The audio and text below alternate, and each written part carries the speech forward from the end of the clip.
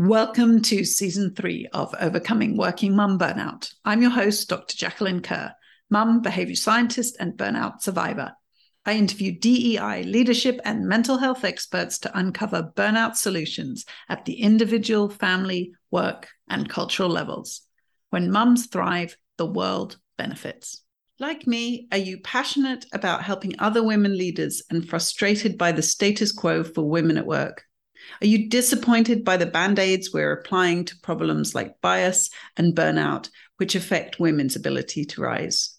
Women are spending more time on these issues, but are not being rewarded or recognized for this work. And when women try to suggest systems solutions, their ideas are dismissed. In When Women Lead, Julia Boorstin showed that VC-backed successful women leaders are disruptive.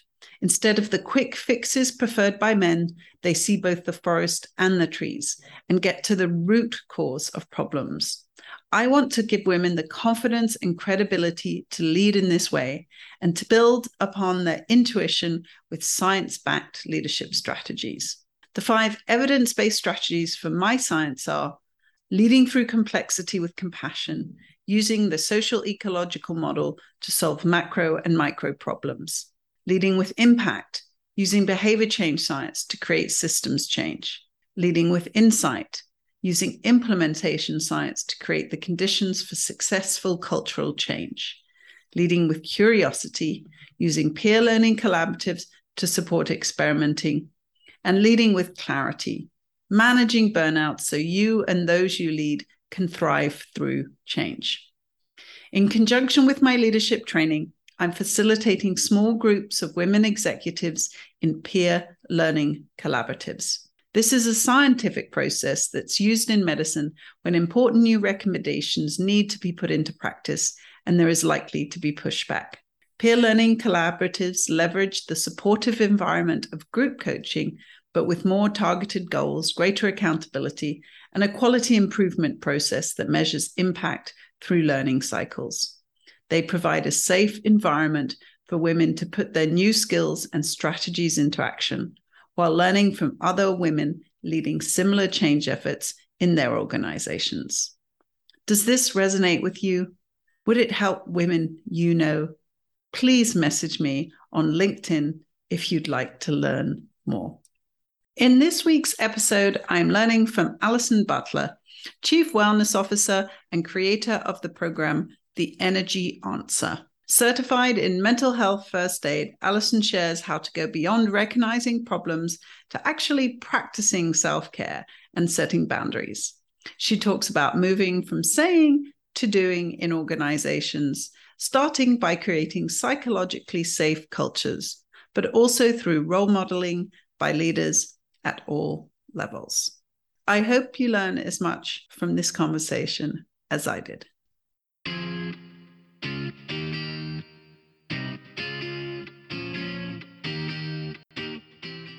My name is Alison Butler. I am from Eastern Canada, and I am a mom of 2, currently ages 10 and 6.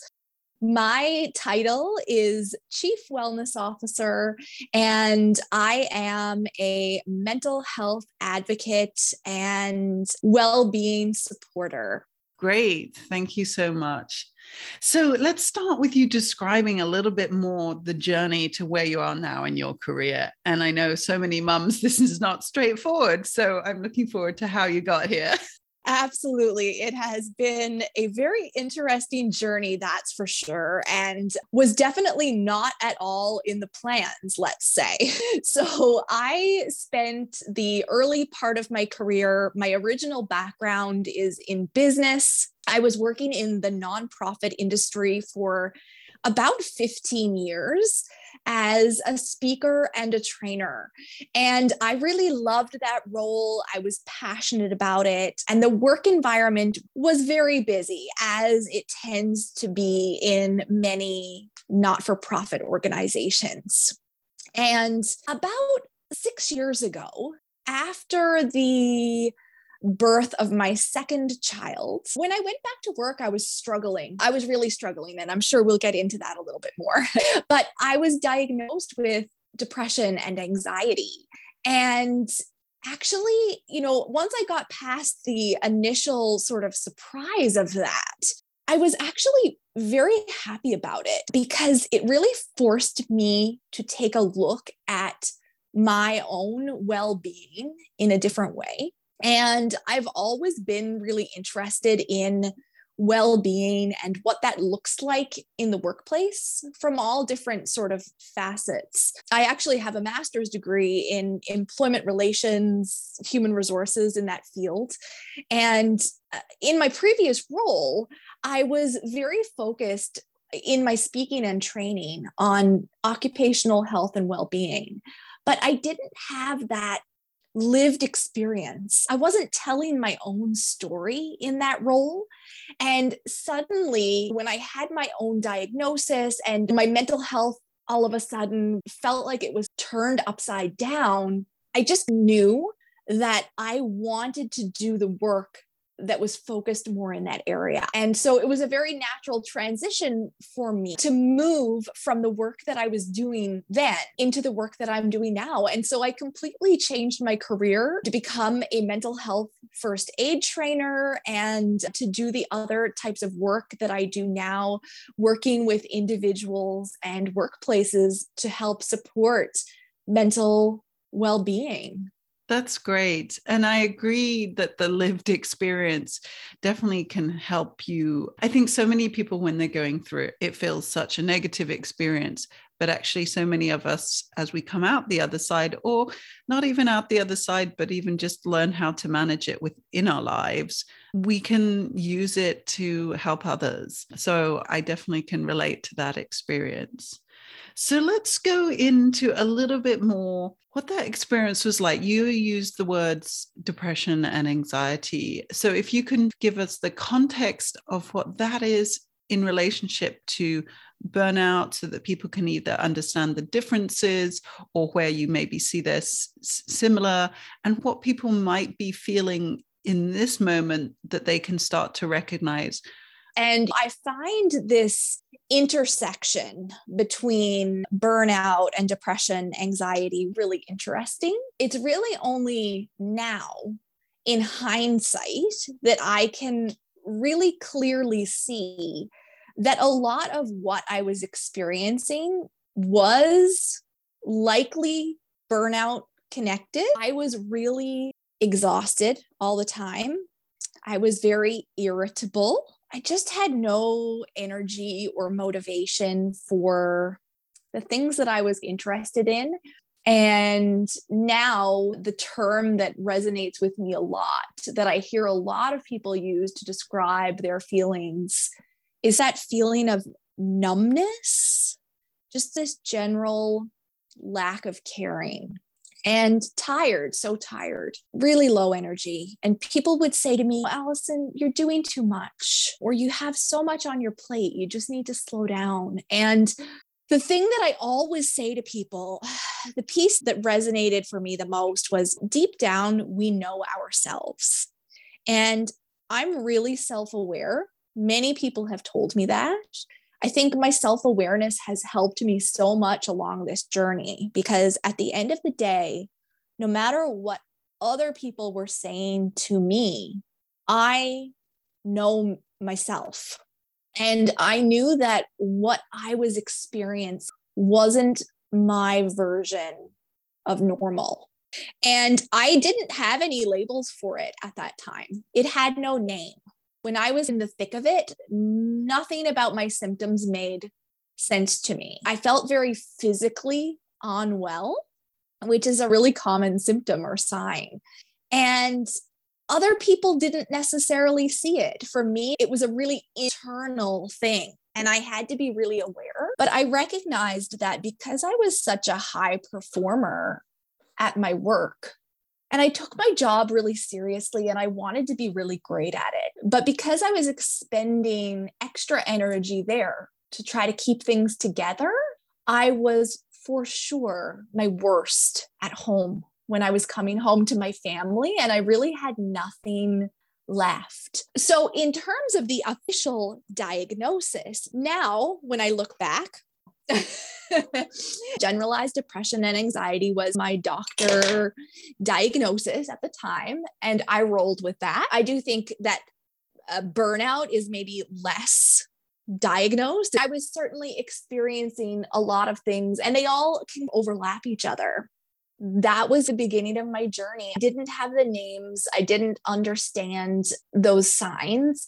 To me, at the end of the day, it doesn't really matter. It might to others. But for me on my journey, it was just understanding the signs that I needed to work on my mental well-being, and I needed to make changes in my life so that I could do those things. And maybe that will resonate with others. I think it is helpful to hear the experience as much as to hear the words of a diagnosis, because it's not necessarily that the doctor's going to go, here's the cure for burnout. Anyway, so I agree, just knowing how it feels. I think a lot of people describe these feelings of resentment, feelings of brain fog, of manic energy in some ways, not just low energy, your brain never shutting down. In each guest that I interview, hearing their experience, I think some of it can help resonate, or the accumulation of all the guests' experiences helps people to understand, okay, I'm not alone in how I feel. Yes. And I did have the brain fog as well. That was a really frustrating one for me, actually. And sometimes it was more of just a kind of focus thing. Like I had a really difficult time focusing, and that had never been an issue for me before. If you could imagine in a really busy work environment where I was responsible for so many different things, as is often the case in these types of career roles. And we worked really collaboratively. This was pre-COVID, in person. And it was this open office environment where we all were collaborating and speaking to each other. I just was starting to find that every time I got interrupted, which was constantly with the emails and the phone and other people needing or wanting something from me. And I was a fairly senior employee there at the time as well, with a lot of years of experience, and people would lean on me for that. So just the constant interruptions, and then trying to bring my brain back to the task that I was trying to do, was really frustrated. Exactly. Not having those times for deep thought or just even continuous thought. And I think a lot of mums can relate to that with the interruptions that we have at the moment. And you still can be trying to put in the hours, but if they're not uninterrupted hours, your brain just can't shift. It can't get into that groove of actually achieving something. So it's so challenging. So tell us a little bit about how motherhood interacted with this. You had mentioned that you weren't then your best self at home. And suddenly that's how I felt, that I wasn't great at home. But because some people I know feel that, yes, work's an escape for them, and that's helpful if they're struggling at home, or vice versa, work's not so great, but at least home's a relief. My situation was I was crying on the way to work and on the way home, because both places I felt so inadequate. Motherhood has been a huge piece of this journey for me. And I really didn't feel like I was a good version of me at home. I actually think that my family was getting the worst version of me, just because that irritability, I think that was where that really showed up when you're a little bit more relaxed. I just didn't feel like anyone was getting a good piece of me. Motherhood is such a huge change in and of itself, isn't it? I don't know that anything really prepares us. Before I had children, I was really career focused, as so many of us are. I was working. I have a lot of my own interests. So I was building my own projects on the side. And I love my children. My children have added so much to my life. I think that they are my greatest teachers in so many ways. After I had my first child, my daughter, it really forced me to look at my work-life harmony. What was working, what wasn't, as I tried to create some sort of balance with those two things. But it really wasn't until after I had my son, my second child, that things really started to happen. I think that's when the burnout or all these symptoms that I was having really started to kick in. And it has really forced me to figure out what are my priorities in my life, because I did not feel good. I knew that no matter what label gets put on it, what the symptoms were, I knew that I did not feel good. And a guiding idea for me throughout the last 6 or 7 years on this journey has been, do I want to go around feeling like a shell of myself? Or do I want to feel like a good version of myself? And that has been, for me, for my children, for my spouse, I've really chosen to make changes and do the work that allows me to find this better harmony between motherhood, career, self-care, all of these things that are important to me. And that's been very liberating for me. That's great. And I think, again, we can all feel it differently in terms of you didn't feel good or like a shell of yourself. I just started to not like myself.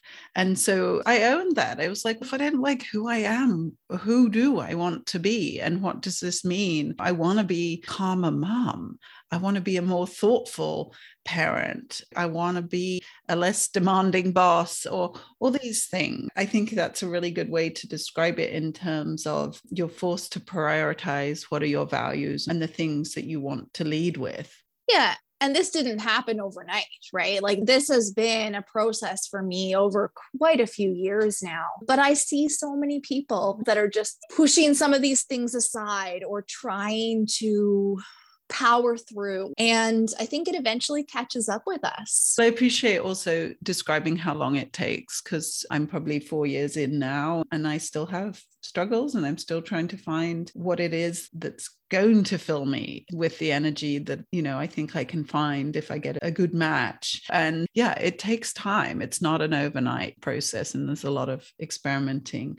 So let's get to the program that you've developed based on your experience in your career, and then also just based on, as you mentioned in your description, this mental health first aid and how that can potentially help people, but how you've gone beyond that.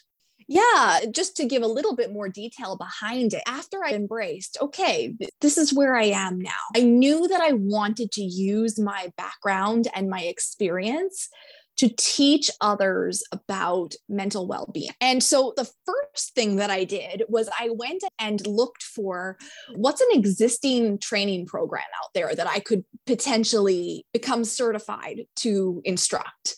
And that led me to become a mental health first aid trainer. And for anyone who is not as familiar with mental health first aid, it is a certificate training program that is available in over 20 countries around the world. So I am certified to train in Canada, but it is also in the US and many other countries. So if anyone is curious to learn more about that, you can just Google mental health first aid and your country to find out more about that. And I love that training program. I genuinely believe it is a fabulous kind of introductory learning step for leaders, managers, community builders, service providers, anyone who's working one-on-one with clients, because it really teaches some practical skills about how we have conversations around mental health. It's a fabulous program. And I have actually been teaching that program virtually since the beginning of the pandemic, which is really fabulous. So that was the beginning of the journey. And it's a great introduction. And from there, I started looking at, okay, this is a great starting point. What else am I seeing that people need support with? And there was quite a few things. One of the things was self-care and that overarching theme of how do we look after ourselves when it feels like there's no time? And that was something that I really saw people struggling with a lot. It sounds so simple, But in the reality of our kind of day to day, many of us, especially if we're feeling burned out, don't really prioritize ourselves and our well-being. So that was one piece. And then the second piece was just around this overwhelm, stress management, and burnout, or at least like the early stages of burnout that I was seeing so many people struggle with. And it's interesting because in the beginning, I thought to myself, there's so many trainings and presentations out there in the world about managing our stress, but yet it doesn't really seem to be making that much of a difference for people. So many people are just overwhelmed. And I started taking my business skills, my human resources skills, my knowledge from my own life, the background that I now had from teaching hundreds and thousands of participants in mental health first aid. And I created this program. I call it the Energy Answer, that's around working on these skills, but making it really personal and working on it over a period of several months.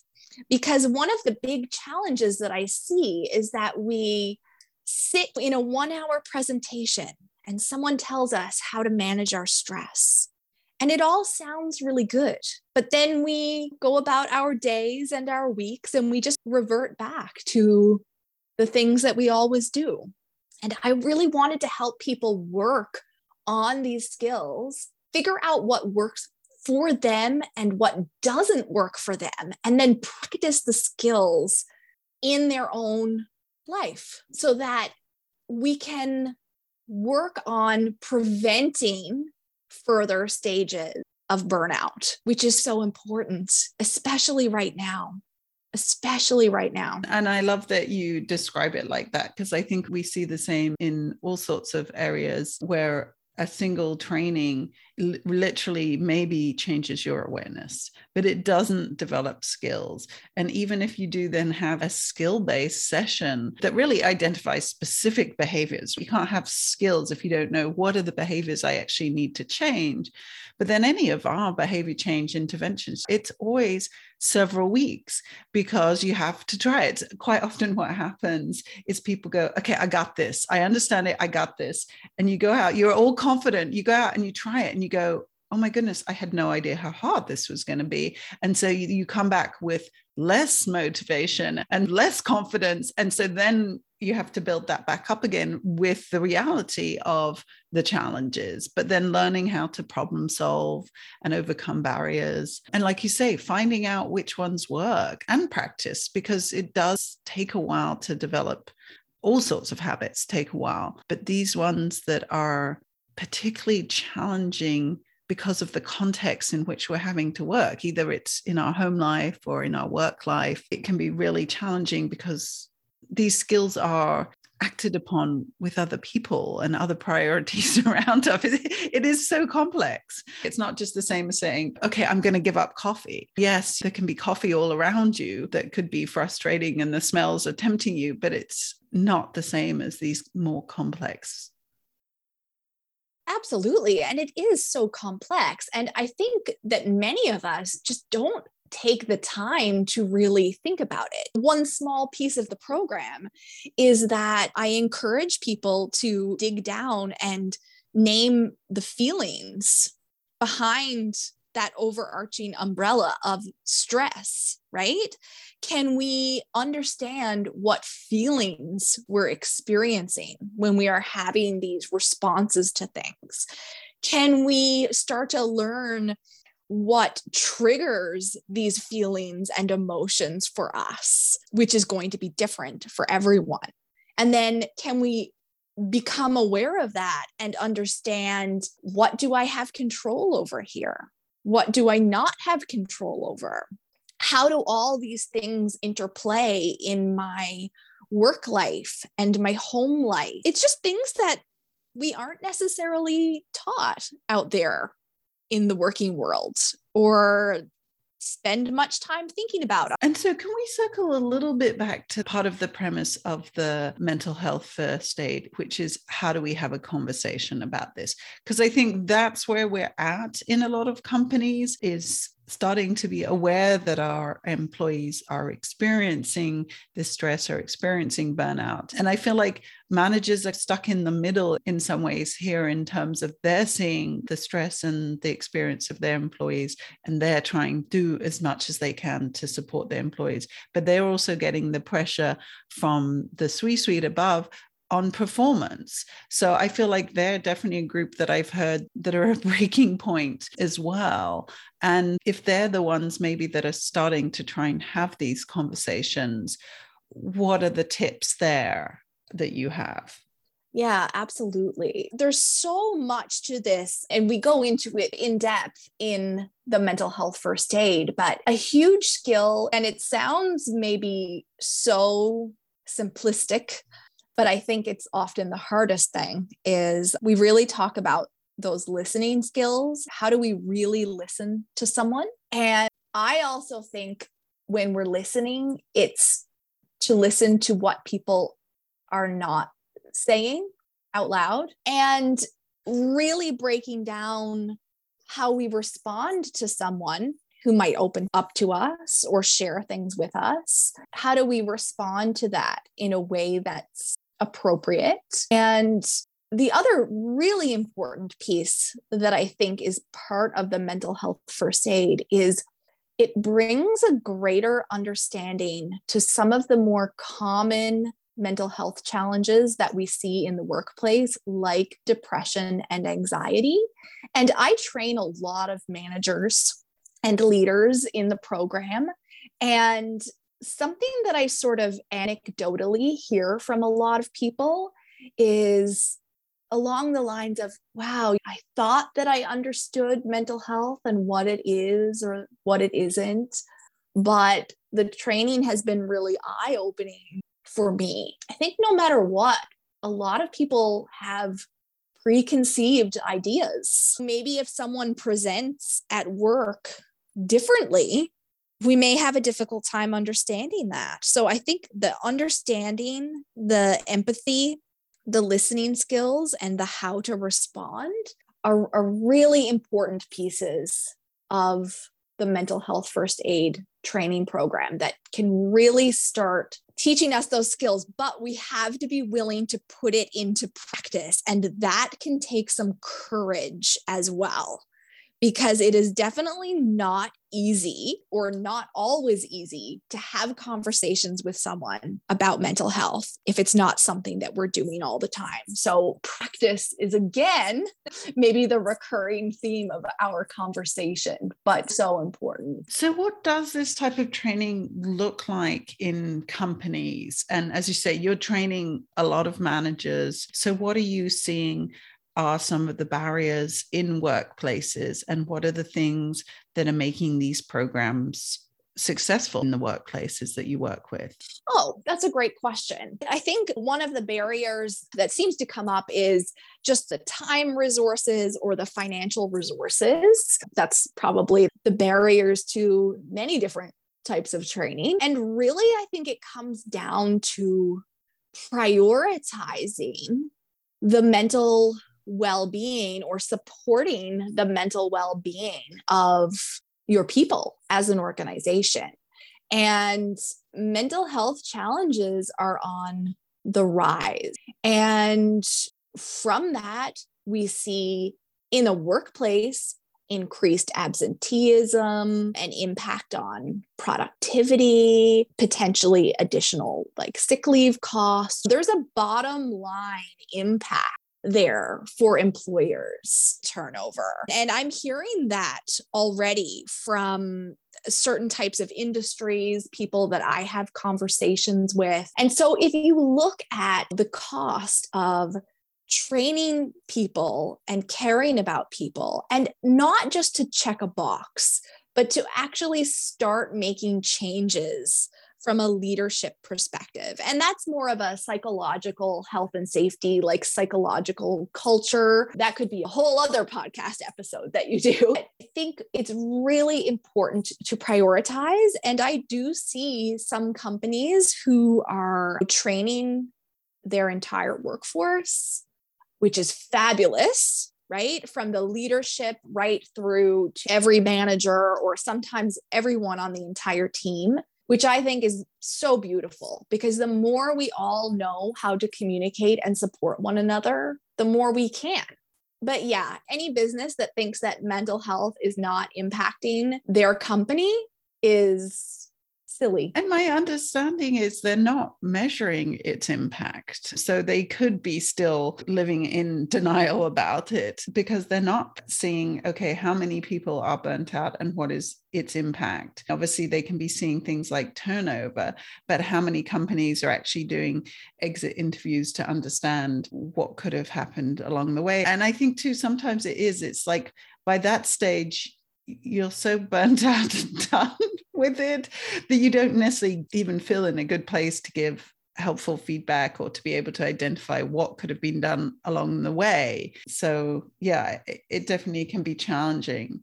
If I can, I'll share a little story that I recently heard from someone. It's difficult to measure too, the cost of lost productivity. Right? I was speaking with a manager a while back, and she said someone left, likely due to mental health. And she said it was only when that person left that we discovered that there was all these things that weren't being done, or weren't being done correctly, or had been left. And there's so many of these little pieces of things that need to go into the equation. Right? Then someone else has to pick up new hires, or something that I'm seeing happening a lot here is existing employees then have to take on more and more. So it just creates this cycle of burnout culture, right? Where the root causes are not necessarily being addressed. So what would you see as those root causes, and how is your work trying to address those? I think sometimes it depends on the organization, not putting enough resources into helping employees understand their own stressors. I think a lot of workplaces, and while I think it's fabulous for them to have wellness programs like gym memberships and healthy eating workshops and employee assistance programs, and all these are all really important pieces. However, so important to be able to look at job roles and outputs, and are we expecting our employees to be on 24/7? If I send you an email at 11 p.m., do I expect you to respond? So from a culture perspective, I think that often times organizations, they have things in place that look good on paper, but from a culture perspective, people are working more and more. So part of what I have been trying to do with the Energy Answer and with programs that I have been creating is to really help people get to that root of their own stress, right? We can't necessarily change the whole organization as an employee or as a middle manager, right? Depending on the organization, we may not have necessarily the power to make that happen, but we can work on supporting our own selves. How we create boundaries is a really great one that a lot of people work on fairly extensively in the program. And how do you create those professional boundaries and personal boundaries in our lives within the scope of our job roles, all of those kinds of things? It's like a dance. And this is just something that I'm so passionate about. We can't necessarily change everything about the world or about the organization that we work in, but we have a lot of control over ourselves and how we respond. And I think that's a skill that many of us haven't really been taught. Yeah, it is interesting that change can come from individuals changing as well as from organized changing, and really a bit of both, a bottom up and a top down approach. And I'm wondering, because I definitely know other companies where it's that sense of let's subsidize this, let's put it out, make it external to the company. This is a problem we don't want to solve. And I'm thinking that when you then are having those conversations about the root causes of your stress, then employees are going, oh yeah, it's partly this or that thing at work. How do we give people the skills if that's their employees' model is outsourcing of this rather than facing the internal issues?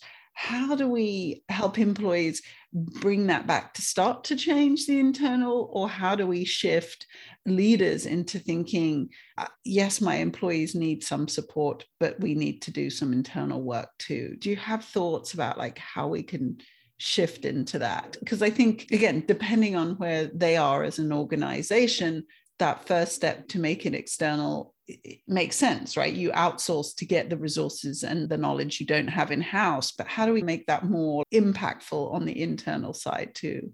Yeah, that's a great question. I really think that as an organization or a business, we have to care about people, and that has to come in the whole organization or from the top down. We can't just say, okay, now we care about your mental health. We have to be able to show it in the actions that we do. But I think organizations have to be willing to say, okay, we need to look at what's working and what isn't working. And we need to be willing to listen to people and see what's working and what's not working. And sometimes I feel like it's just that, let's check that mental health box, right? Okay, we're going to put people through some training, check, and then it's forgotten about. No, I want to see this be the beginning of larger conversations, of listening to what people need, of really caring about wellness. I kind of think about what you're doing as planting these seeds, at least in the employees, that they can start to affect their team, their own environment, their own boundaries, and there are ripple effects of that. Absolutely. And I was actually using this example yesterday. I was saying, if you are a manager within an organization, how you demonstrate your own mental wellness absolutely has a trickle effect. If you show other people that you're creating boundaries around your work life and your home life, all of these things, if you are open about supporting your own mental well-being, all of these things, I think, can have maybe a lot more of an impact than we even think. Yeah, because I think role models in those levels, role models in the C-suite would be fantastic too, because it gives you permission to do those things for yourself. But also, if that person who's super busy can prioritize this, so can I. So it has both effects, really. Let's say I'm a manager and I like to stay on top of my work. And maybe I'm not a mother and I don't have children at home. Maybe I log back into work at 9 or 10 p.m. and start responding to emails to feel like I'm getting ahead. I don't encourage that ever, but we know that lots of people out there have that personality in the workplace. Okay, maybe my expectation is, oh, I'm just doing this for myself to get myself feeling better, to feel like I have checked things off my list. I don't ever expect anyone to respond, right? Let's just say that's my mindset about how I do my work. If I'm the leader of a team, not modeling good boundaries, and I'm not communicating with my team about good boundaries, you get that email at 10 p.m. And then depending on your personality and your boundaries, perhaps feel like you need to respond. So I really do feel like this leading by example or really open communication about mental well-being and expectations can have a profound effect. But we often don't take the time to think about those things, right? How do my actions impact others. And I think that too, it can be the situation if you've been a mum who's had to go home and pick up the kids and leave early to do that, then sometimes you are the person that's getting back on after bedtime to send those emails. So we can be part of that, creating that stress for others because of how we want that flexibility to be able to do that. But then when do people switch off? Yeah. And I help people with that too. It might look like scheduling, like you can write the emails, but maybe you just save them in your outbox, or maybe you schedule them to send at regular working hours. This is the sort of thing that I work on with people, right? It's like, how do we find this balance for ourselves, but also think about how mentally and emotionally that might impact others? And more virtual and global our world gets, the more we need to be having these conversations. Exactly, because you're trying to put those boundaries on meeting times or email times. But like you say, with a 24/7 world, that can be really challenging. Yeah. And I work with teams too, sometimes that work across different time zones. It's like you have to be able to respond at certain times, but then how do you make time for wellness in your day? So it really depends on the workplace and the organization and the people and their roles. So what's one behavior change you would recommend for working mums? Let's do both working mums and companies, since you've got so much experience in both places. And again, we haven't talked so much about the working mum experiences of people going through your programs and the kind of additional challenges they face. So again, feel free if you want to add more about that. But yeah, let's look at these behavior changes you think working mums and companies can really start to think about today. Okay, great. Let's talk about mothers first. And I know that challenge well. And I won't even pretend that I have it perfectly figured out now, because I do not. I genuinely, from the bottom of my heart, believe that the single most important thing working mothers can do is the mindset shift to put yourself first. You have to be able to prioritize your own well-being in your days and weeks. And I think that a lot of women, working mothers, struggle with this. And there's a few reasons for that. Many of us have been taught to put others first, and our days are filled with commitments to others, and our own needs often get pushed to the back burner. And if we are going to be a well version of ourselves, if we are going to avoid burnout, we have to be able to make time for ourselves in our days. And there's a bunch of pieces to that, but the initial piece is changing our minds around that and believing that this is something that is good for us and prioritizing it no matter what. And then from that comes the daily work and the commitment to actually do it. But the mindset has to come first, because if you don't believe that you are worthy or deserving of that, it's really difficult to make the behavior shifts. And I don't even know if you would consider that to be a behavior change, but that's the first thing that comes to my mind when I think about moms. It's have to believe it first. But I think that's what you're saying. It's belief, but it's also that commitment to that belief. Because even just yesterday, I was at a birthday party with my daughter out in the park, and one of the kids was saying, "Mum, can we stay for this, that, or the other?" And I could hear that poor mum going, "I just want to go home and take a break." And it's so hard, right? You've got this kid persuading you that the best thing is for them to have more time at a party or add an extra thing onto this party. And I think it's so hard, because to me, I feel like in some ways I can set easier boundaries in the workplace, because our colleagues take no for an answer. Not always. I definitely had to learn to say no 3 times sometimes before somebody heard it, but they're not doing these emotional manipulations. So it depends on the workplace. But I think it's really hard.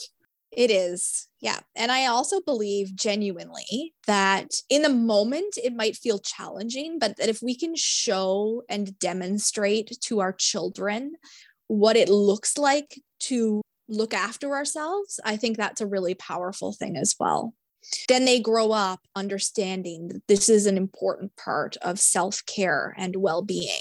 And I think it is hard for kids to hear that too, because we've been having that conversation in our family recently. And I was like, look, mums and dads need breaks from each other too. And it's that sense of how do you describe that you need a break from the people around you without it seeming like that you don't want to be with them? It's challenging.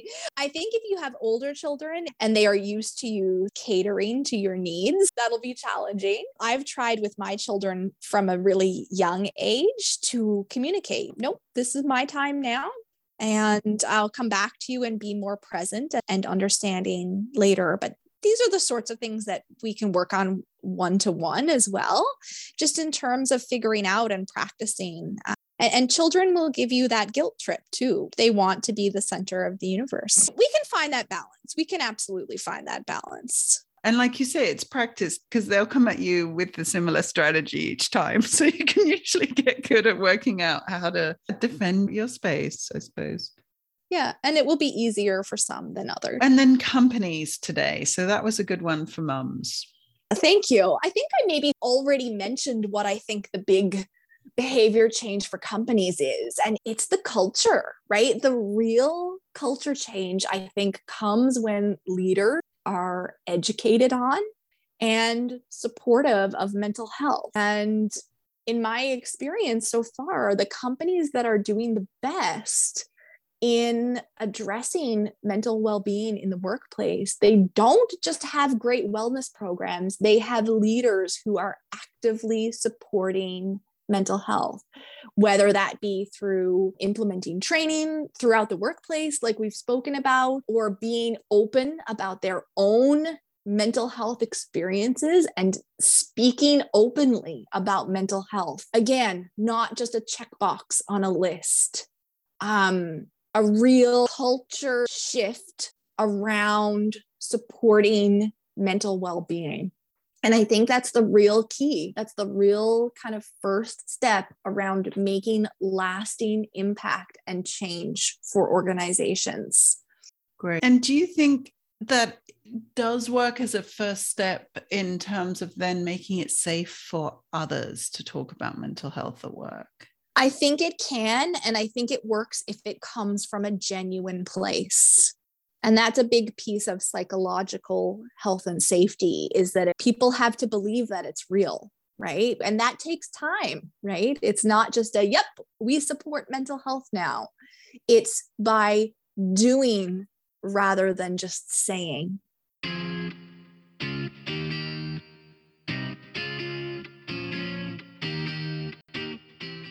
Thanks so much for listening today.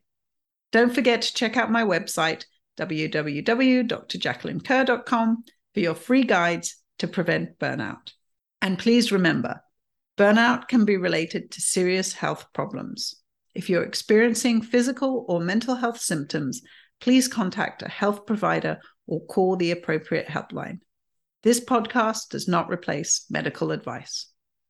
Take care.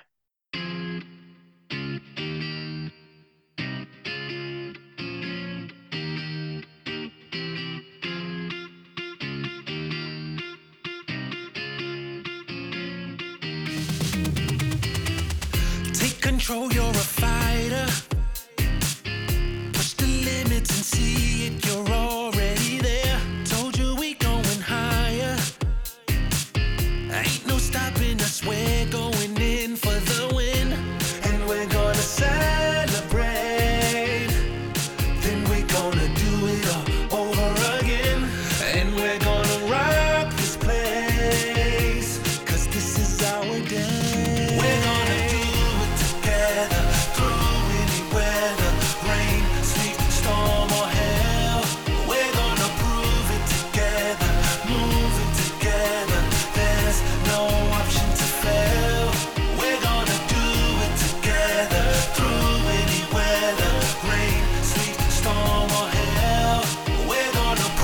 together